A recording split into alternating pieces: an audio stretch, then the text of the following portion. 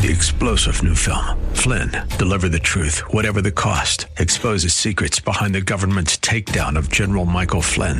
Flynn knew what the intel world had been up to. He ordered the first audit of the use of contractors. This set off alarm bells. He told the truth. He was the most dangerous person for Donald Trump to hire. They had to get rid of Flynn. Flynn, deliver the truth, whatever the cost. Available now. Watch it today. Go to salemnow.com. salemnow.com. This is Michael Medved for townhall.com. Abraham Lincoln remains our most revered political leader, but even some of his admirers misunderstand his rise to power. They believe Lincoln only became president in 1860 because Democrats divided and 3 major candidates split the votes against him.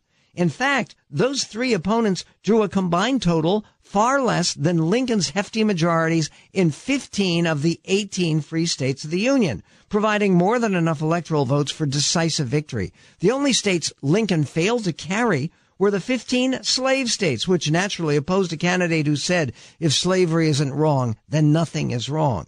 In Lincoln's re-election run in 1864, he won an even greater landslide, winning the popular vote by 10% and carrying 22 of 25 states. His example reminds us that great presidential leadership relies on clear-cut majority support, not the cobbled-together squeaker victories that seem to obsess too many strategists and commentators as they look toward 2020. I'm Michael Medved.